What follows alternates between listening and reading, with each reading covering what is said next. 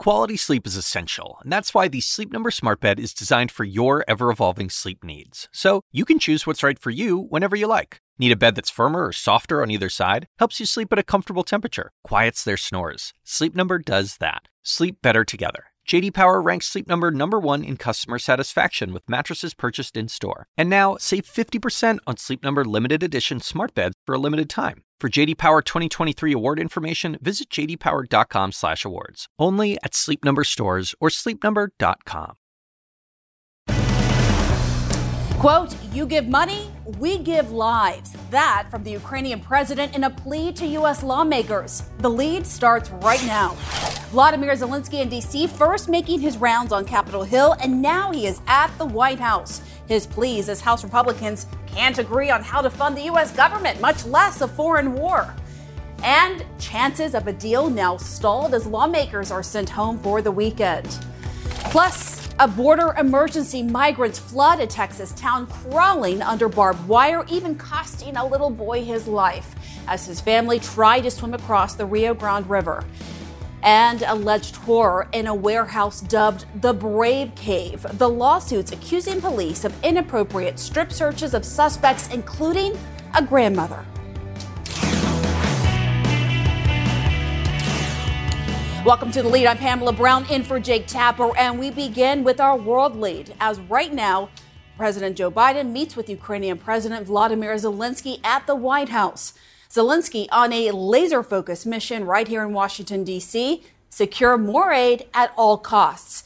Today, he is quoted as saying, "If we don't get the aid, we will lose the war."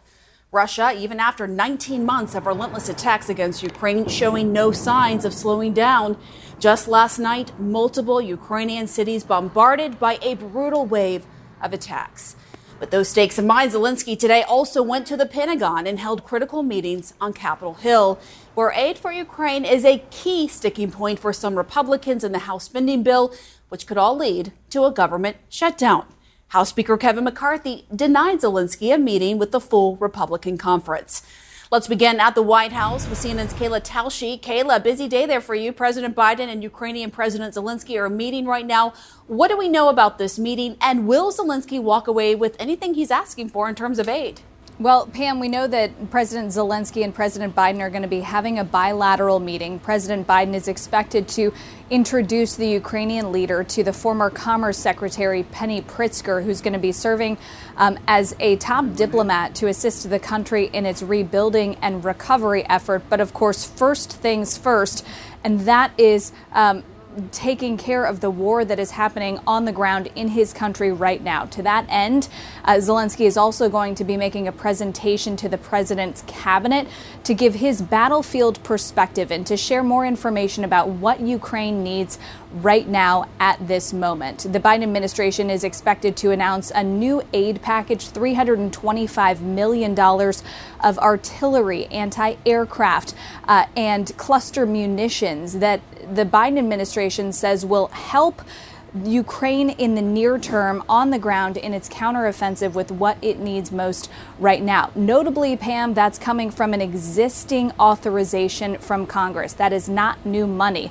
The White House has said that Ukraine needs $24 billion to be able to sustain the war from October 1st through the end of the year, and that they've already begun having conversations with Congress about what happens after that. But it's that $24 billion package that remains in limbo right now, with congressional leaders trying to find some path forward to keep the domestic priorities funded and to keep the government open in the coming weeks. We will see what materializes, whether there can be any sort of agreement reached after Zelensky's visit today. Certainly, he is making a hard sell as part of this Capitol campaign, but one end of Pennsylvania Avenue is far more supportive than the other. Pan. All right, Kayla Tausche, thank you so much. Let's go now to Zaporizhia, Ukraine, where CNN senior international correspondent Fred Plykin is standing by. Fred, a wave of new Russian attacks last night in Ukraine, underscoring why Zelensky is pleading for more funding.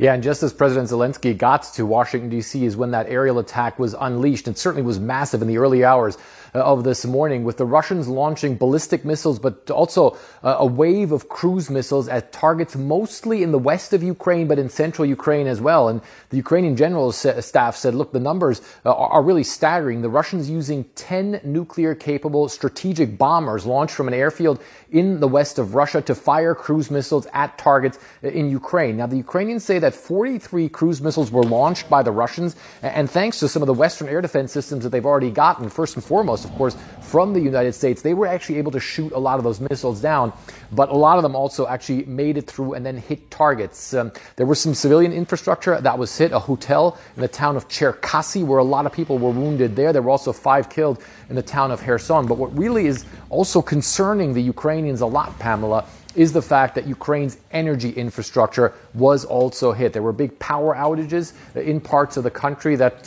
some of which still have not been restored. But the Ukrainians are also saying that right now, as the temperature gets cooler, fall is progressing, we're moving into winter, they fear that the Russians could once again launch a bombardment campaign like they did all of last winter, when they essentially tried to hit critical infrastructure, trying to freeze essentially the Ukrainian population into submission. So that's a big concern for the Ukrainians. And I think that's also why, before the meetings that President Zelensky of Ukraine had today with lawmakers and now with President Biden, he said that air defense was a big issue for the Ukrainians and certainly something where they need help. They've already received a lot of help from the U.S. and its allies, but they say they need more modern Western air defense systems to try and keep their skies clear, to protect that critical infrastructure, to protect civilian centers, but also to help with their counteroffensive, because one of the big issues that they have is aerial support. All right, Fred Pleitgen breaking it down for us in Zaporizhia, Ukraine. Thank you. Let's go now to CNN's Melanie Zanona on Capitol Hill. Melanie, some lawmakers there have been supportive of Zelensky's quest for aid. Others, though, he's really running into a brick wall with. Yeah, Pam, and that divide right there is why there is just so much uncertainty in Washington right now about whether Congress will approve additional aid for Ukraine. And that is despite President Zelensky coming up to Capitol Hill today and making a direct plea to members for more aid. Our Manu Raju reports that during a closed-door meeting in the Senate, Zelensky said, "You give us money and we save lives." He also warned that if the United States was to back away from its commitment to Ukraine, that Ukraine could fall to Russia. But there still is a block of hardline conservatives who are still fiercely opposed to Ukraine aid, especially over here in the House. And that dynamic was really on full display in a pretty striking way today. Over in the Senate, you saw Chuck Schumer, the Democratic leader, and Mitch McConnell, the GOP leader, walking together, flanking on each side of Zelensky as they walked into the Senate for their meeting.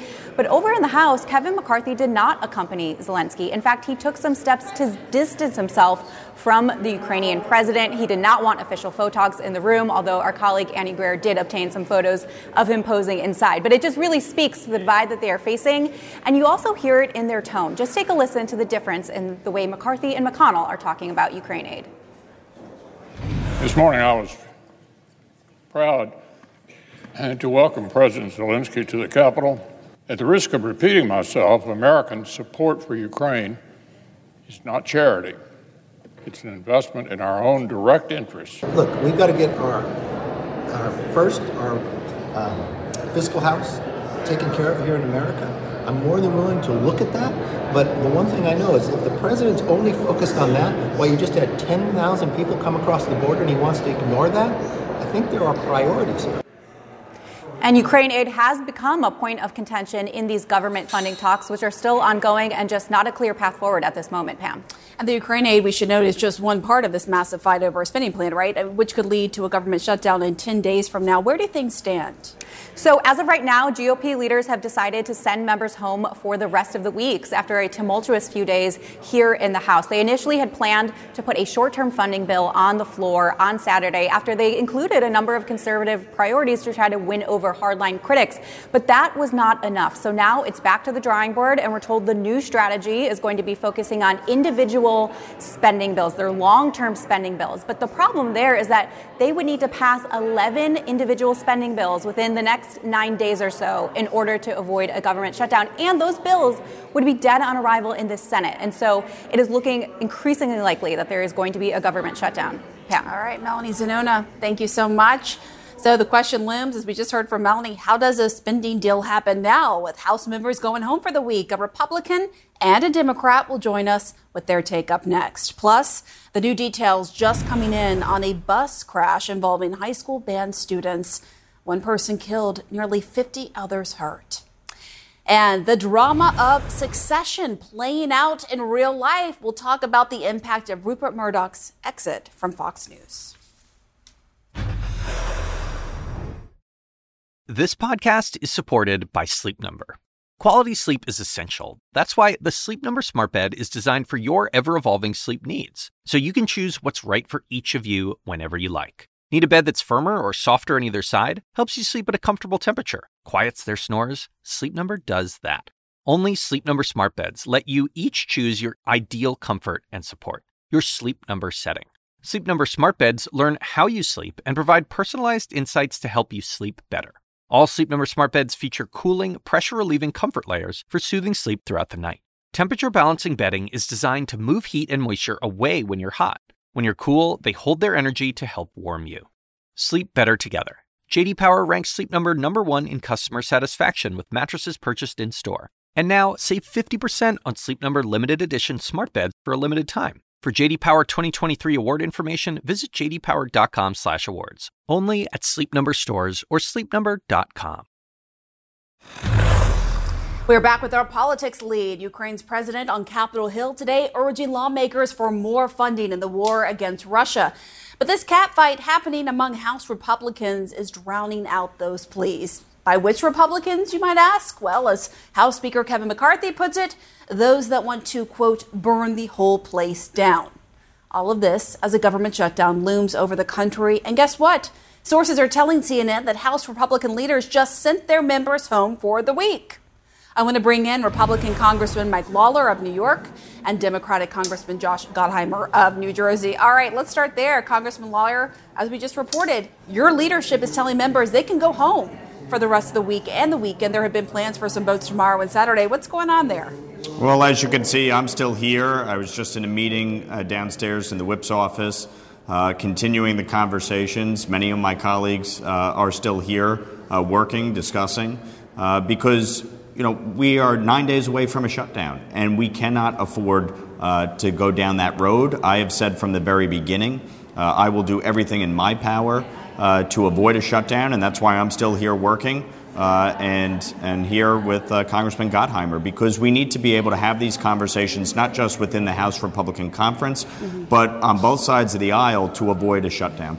All right, we're going to talk more about that in a second. But Congressman Gottheimer, look, your colleague there across the aisle, Congressman Lawler might still be there, but others, they might be going home. They've just been given the all clear to go home amid all of this. What do you make of that? Listen, what I make of it is it's incredibly frustrating when the country looks at us and says, why can't you get your work done? Which is, frankly, when you have 9 days to a shutdown, why yesterday and late into the evening, the Problem Solvers Caucus, a bipartisan group of 32 Democrats and 30 Republicans, we sat in a room and put together a bipartisan agreement to actually keep the lights on in the government, make sure that people, our veterans, our seniors, the military doesn't suffer with an unnecessary government shutdown and keeps the country moving forward. I think that's the kind of work we need. And right now, letting the extremists on the far right control things makes no sense to me. I think common sense should prevail, and that's what we've been working on. All right, Congressman Lawler, you said today that you're not going to be a party to a shutdown. But, what are your plans to not be a party to prevent that? Because that's exactly the direction to which this seems to be headed. Well, as I said, I just came from a meeting. I continue to push for the use of a continuing resolution to keep the government funded. I agree with many of my colleagues that we need to reduce spending. With all due respect to my colleague standing next to me, obviously over the last 2 years, spending increased dramatically. I do want to rein that in. I do think that's why the American people elected a House Republican majority. But they elected us to govern, and we have that responsibility. And so I say to my colleagues on the right, yes, we got to rein in spending. Yes, we need to work through the appropriations process, but we cannot inflict pain on the American people in that process. A shutdown will only hurt the American people, and that is what I am trying to avoid. It's why I am willing to work across the aisle to ensure a CR passes. But I will continue to talk to my colleagues in the House Republican majority to impress upon them the need to work together to govern. We are in a divided government. The Democrats control the Senate and the White House, so we're not going to get everything we want, and we have to work together to get there. And I'll just say there's a huge difference between, and as Mike was pointing this out, between what's reasonable and what's draconian. Right. The stuff coming right now that we're reading about and talks about what they want to do to families in this country is draconian and crosses the line. There's a place for reasonableness, and including, by the way, as we've been doing, focus on paying down the debt.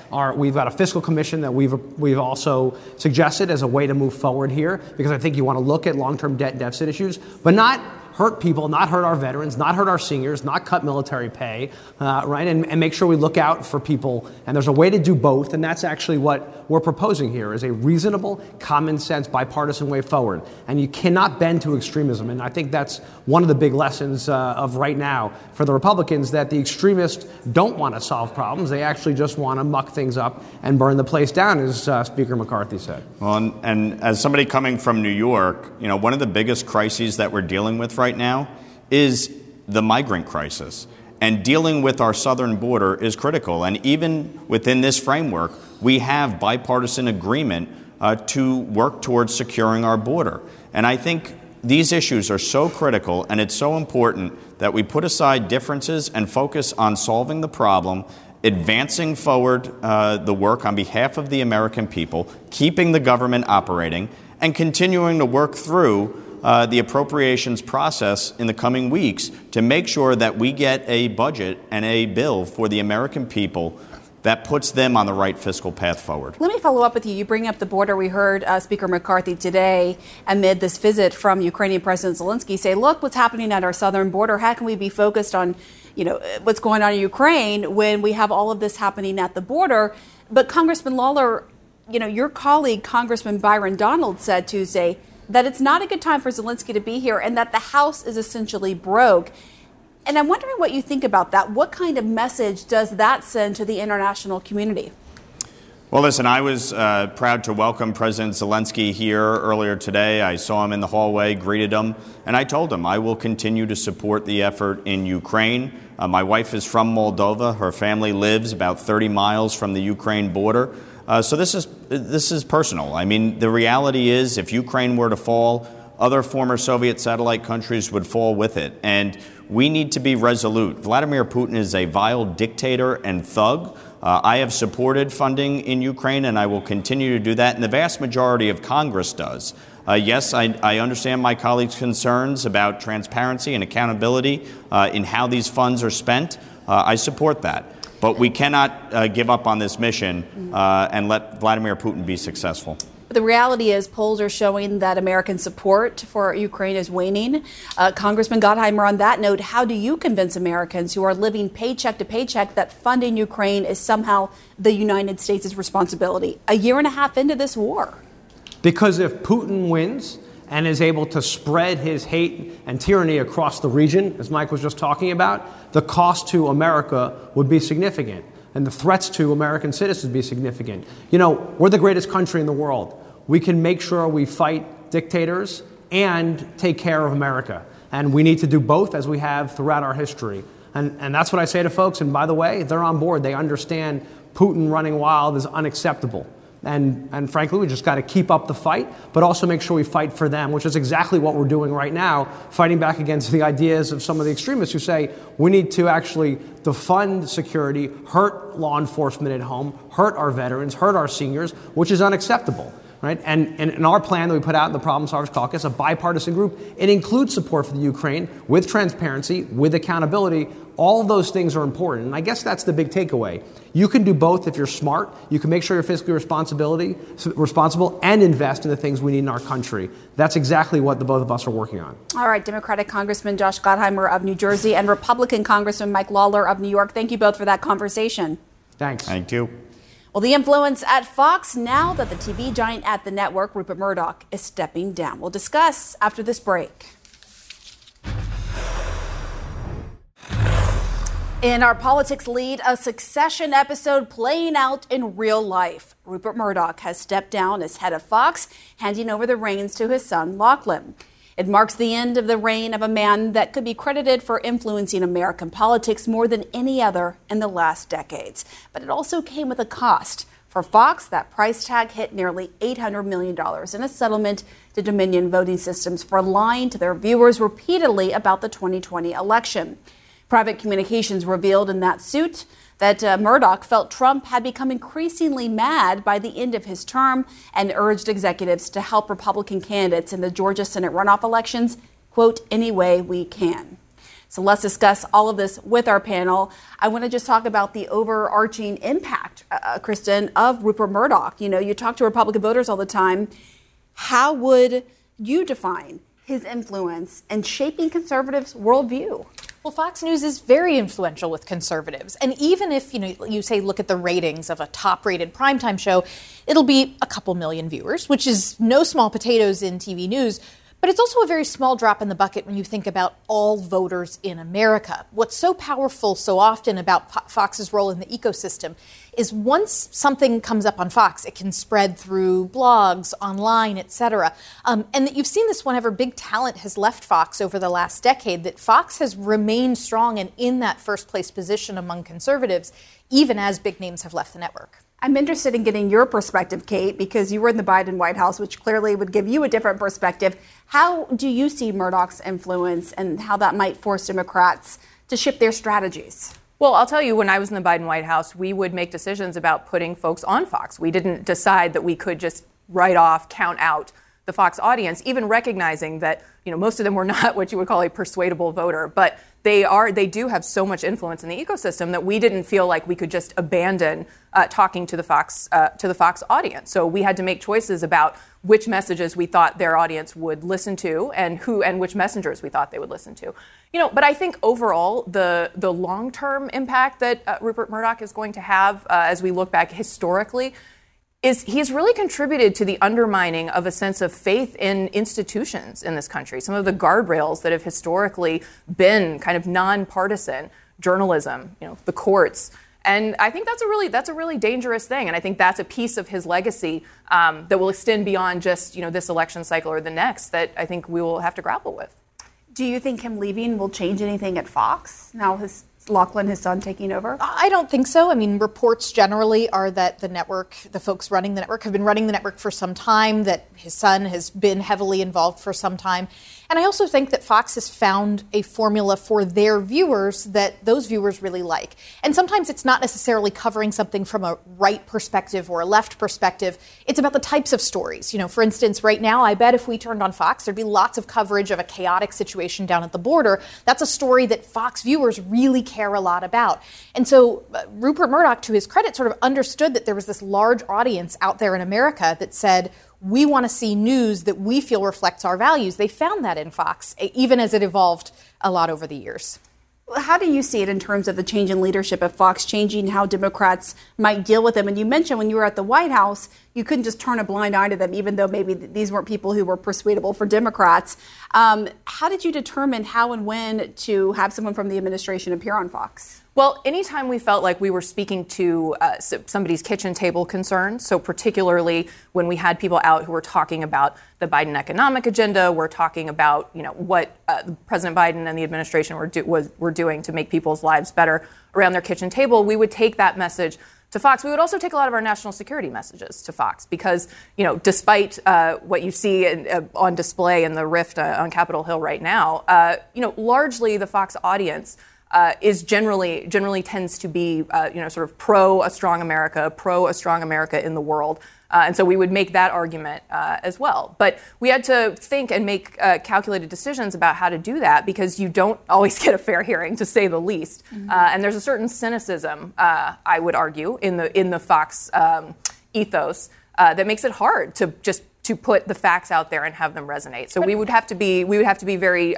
specific about that. And I really give credit to anybody who goes onto a media outlet where they are entering sort of tough territory and they're going to answer questions that may be different than they're getting from other media outlets.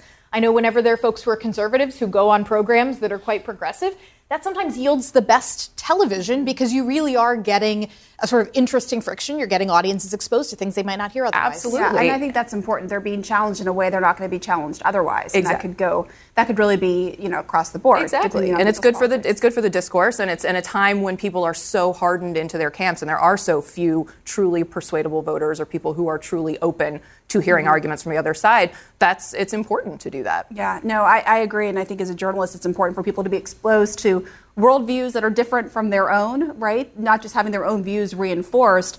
But when you look at Fox and you talk about the change in leadership now and how you don't think that's really going to change much. I mean, Fox has been through a lot lately, right? I mean, we should remind viewers this is only the latest change. We've seen high-profile primetime voices from Bill O'Reilly to Tucker Carlson gone. Does that matter in terms of the messages they deliver to U.S. voters? Well, there certainly have been changes in their primetime lineup over the years. There's been changes in leadership. Roger Ailes had enormous influence at the network, ran it for quite some time. So there have been lots of changes, but it has always sort of been able to come back to this understanding of there's this conservative group out there that really wants to hear the stories that they care about covered, that has a very clear sense of how they view the world and is looking for news that kind of speaks to that. And so individual people who have been in primetime, whether it's Bill O'Reilly, whether it's Tucker Carlson, who have left the network, have often tried to find a new home, whether it's online, usually trying to build their own platform. But the Fox brand is just very strong, and the ability to draw in viewers to that means it's been a little bit challenging for anybody to leave that nest and succeed a lot on their own. But they still have prominent voices like Sean Hannity, right, who we know from the January 6th committee hearings and the Dominion lawsuit was actively advising former President Trump and his allies as well. I'm wondering, Kate, how do you see his role now that we are in election season again? Well, this is the other piece of what Fox has built that can be frankly dangerous, which is the bleeding between opinion and journalism. And Sean Hannity would say, "Oh, well, I'm an opinion maker. I'm not a journalist." But if he is presenting himself to his audience as an authoritative voice and not being candid about the private conversations that he's having with Donald Trump and his team, the texts back and forth with Mark Meadows, then that's not providing all of the information to the audience in a way that allows them to make decisions about what am I hearing and what filter am I getting this through. And that's very dangerous. The melding, the blurring, I should say, of opinion and journalism, that's a dangerous thing. Kate Bedingfield, Kristen Soltis Anderson, thank you so much. Appreciate it. Up next, new details coming in on a deadly bus crash involving high school band students. Plus, the alleged horror in a police warehouse in Louisiana dubbed the Brave Cave.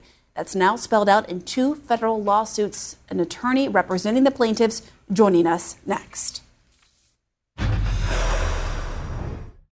From executive producers Park Chan-wook and Robert Downey Jr., The Sympathizer is the new HBO original limited series based on the Pulitzer Prize-winning novel of the same name. Join me, Philip Nguyen, a scholar of Vietnamese-American culture, and the cast and crew as we discuss the making of this historic series. Subscribe now to the Sympathizer podcast wherever you listen to podcasts and stream HBO's The Sympathizer starting April 14th exclusively on Max. And we are back with our national lead. We are getting these live images from a serious bus crash in New York State, this one involving high school students. 1 person has died. At least 48 people were injured, 3 severely. Police are investigating how the bus taking high school students to a band camp overturned on Interstate 84 in Orange County. New York Governor Kathy Hochul issued this statement just moments ago, saying, "We are grateful for the first responders whose speedy action saved lives, and we will continue to support them however necessary. Our hearts are with all of those who are impacted by this horrific situation."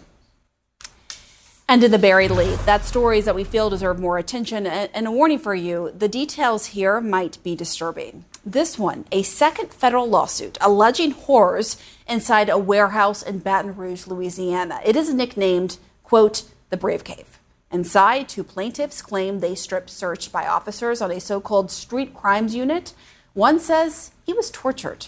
The most recent plaintiff is a grandmother, Turnell Brown. She claims Baton Rouge officers pulled her over and her husband back in June, and she was taken to this Brave Cave when officers became suspicious of her 2 different prescription pills in the same container.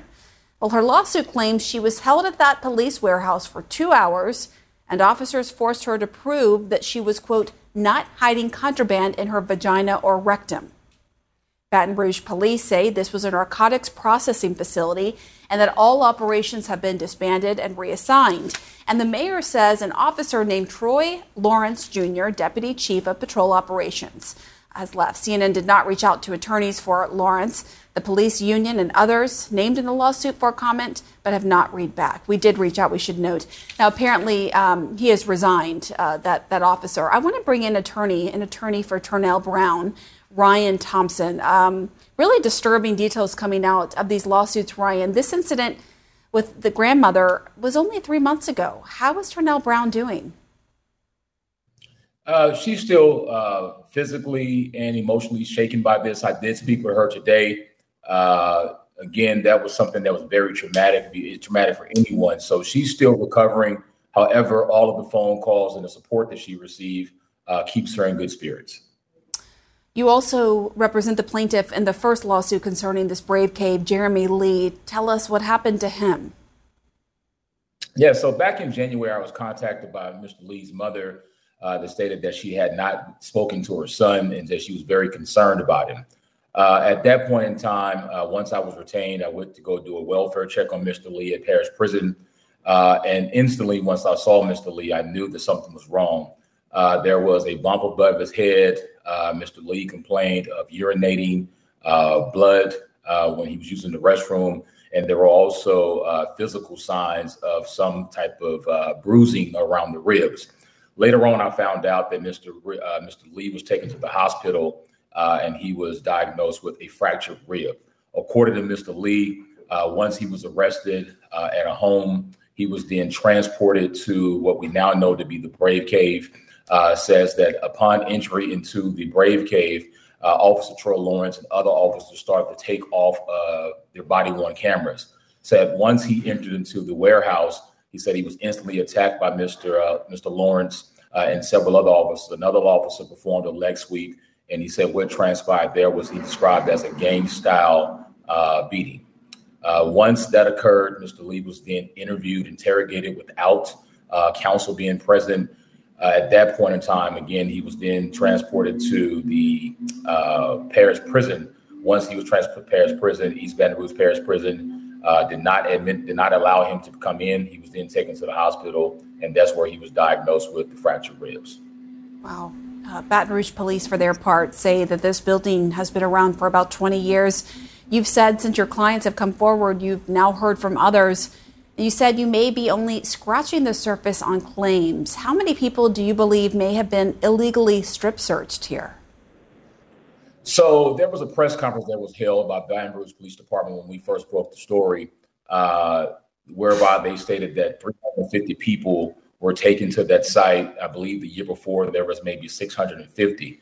I personally spoken to 20 people, and everyone I've spoken to said that they were strip searched in this sexual humiliating way. So at this point, I can confirm 20, but I think it's in the thousands. Wow.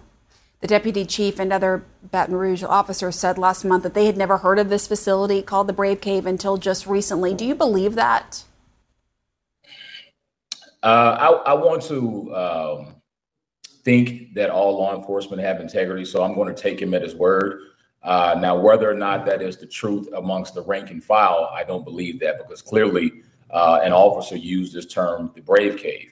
It should also be noted that the Brave Cave is connected to a unit that was disbanded years ago through the Baton Rouge Area Violence Elimination, which was a federal program that was funded by the federal government here to address violence. So the fact that that unit was disbanded and the officer is still using the term Brave Cave tells me that someone knew something. But I'll take the chief at his word. Again, he's always been a man of integrity.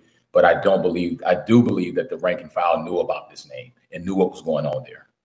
According to the Baton Rouge Police Department, officers in the Street Crimes Unit, they have been disbanded and reassigned. Are you satisfied with that response? Well, myself, Attorney Jessica Hawkins, and Professor Thomas Frampton, we believe that what occurred is criminal. And so we're waiting on individuals to be arrested and or billed or indicted. And so though they've disbanded the unit, I'm waiting for someone to be arrested. We did a press conference, and Brother Gary Chambers spoke so eloquently, where he talked about the fact that the average everyday citizen, if there's a crime that an officer believes that has been committed, they're not allowed to go home. They're arrested right then and there. And I believe that at this point in time, those individuals that were involved in Jeremy Lee and Ms. Brown's case should be arrested immediately with all due speed. Ryan Thompson, thank you. Thank you so much, ma'am. Have a good day. You too. Well, a 3-year-old little boy drowned. Thousands of others continue to risk their lives. We are on the border to show you where the state of the migrant crisis stands right now.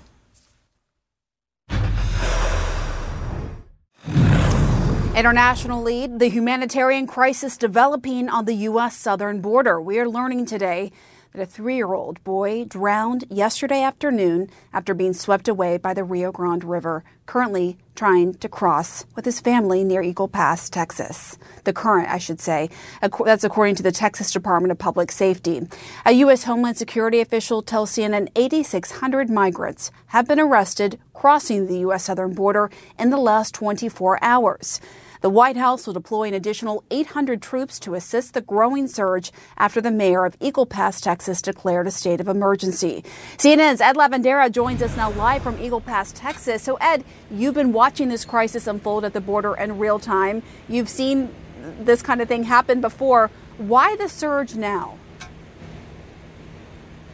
Well, that's the question that many people are trying to figure out. I can tell you in our reporting throughout the course of the day, in speaking with the migrants who we witnessed cross over hundreds and hundreds at a time today, many of them tell us, and many of the ones that were crossing here in Venezuela, the vast majority of them were from Venezuela. So those are people who've been, and they told us they've been waiting on the Mexican side of the border for several months in many cases as they tried to go through what is known as the CBP-1 app.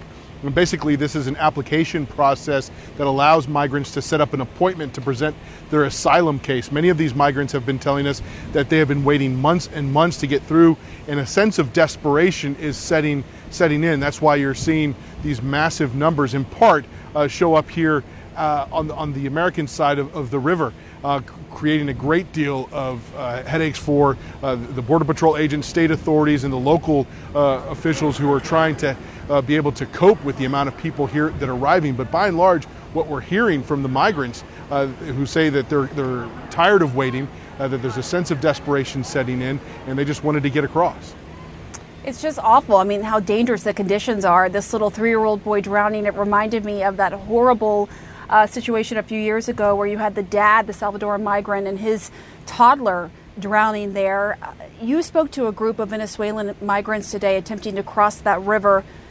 Tell us more about what you're seeing. Why are they taking these risks? Well, if you see the razor wire you see behind me, that group of migrants that we saw basically just crawling underneath, a couple of them had figured out a way to lift up the wire, and that allowed that group that spent hours waiting on the edge of the river there to get in. This is all unfolding as state authorities, Border Patrol agents were standing there waiting for them to get through, and then they were taken into custody. Many of these people, in fact, it was kind of a surreal scene at one point. The first man that came across, he stood up and instantly apologized to the United States for entering illegally. But as I mentioned, it's really this sense of desperation, and they are willing, and these migrants tell us they are willing to take their chances with the immigration process here, and if that means they'll be deported, then they'll deal with that. But it's almost like they've gotten to the point where they're tired of waiting, and they want to push along into the system to see what may or may not happen for them. And you've also spoken to local law enforcement. What are they telling you about this current influx? Well, we spoke with the local sheriff here in Eagle Pass, who's very concerned about how all of this is happening. And, and there is a great deal of organized crime on the other side, and that's why you see predominantly vast numbers of Venezuelans arriving here on the Mexican side of the border from Eagle Pass. That's not by accident. And so a lot of these, the sheriff is very concerned that there are bigger forces at play here, smuggling operations that will prey on these people once they are processed and given the paperwork needed to be able to stay in the United States. And they said they've been seeing smuggling operations and people coming here to Eagle Pass to move these migrants to other parts of the country. So these are the different types of issues issues and concerns that law enforcement that we've spoken with here say they have at this moment. Ed Lavandera, thank you so much from Eagle Pass, Texas. And here in D.C., the stakes are growing higher with just 9 days to fund the federal government before a shutdown. Yet, lawmakers appear to be leaving, sent home for the weekend. What we're learning about negotiations or lack thereof, coming up. In our sports lead, the first medical doctor to play in the NFL is retiring. Laurent Duvernay-Tardif announced on Instagram today that after 9 years in the NFL, he will be stepping off the field. The 32-year-old offensive lineman was in his third year of medical school when the Kansas City Chiefs drafted him. And while playing, he continued his studies, returning to Montreal in the offseason to work in the hospital. When he was on the field, he helped the Chiefs win their first Super Bowl in 50 years back in 2020. Only months after the Super Bowl win, Duvernay-Tardif was the first NFL player to opt out of the 2020 season due to the COVID-19 pandemic, choosing instead to return to a long-term care facility in Montreal. Well, a big interview is coming up next week right here on The Lead. Jake Tapper will sit down with Cassidy Hutchinson in her first interview with CNN. She was a top aide for former Trump White House Chief of Staff Mark Meadows. She was also that star witness for the January 6th committee who gave damning testimony about Donald Trump's actions on the day of the Capitol attack. Jake's interview with Cassidy Hutchinson is next Tuesday. Again, you can see it right here on The Lead. Well, be sure to follow me on Instagram at Pamela Brown CNN or write the show on X at The Lead CNN. I'll see you tonight on Anderson Cooper 360 with a special investigation. Our coverage continues now with Wolf Blitzer in the Situation Room. When you work next level. And when you play next level. And when it's time to sleep, Sleep Number smart beds are designed to embrace your uniqueness, providing you with high-quality sleep every night. Sleep next level. J.D. Power ranks Sleep Number #1 in customer satisfaction with mattresses purchased in-store. And now, the Queen Sleep Number C4 smart bed is only $1,599. Save $300 for a limited time, only at Sleep Number stores or sleepnumber.com. Prices higher in Alaska and Hawaii.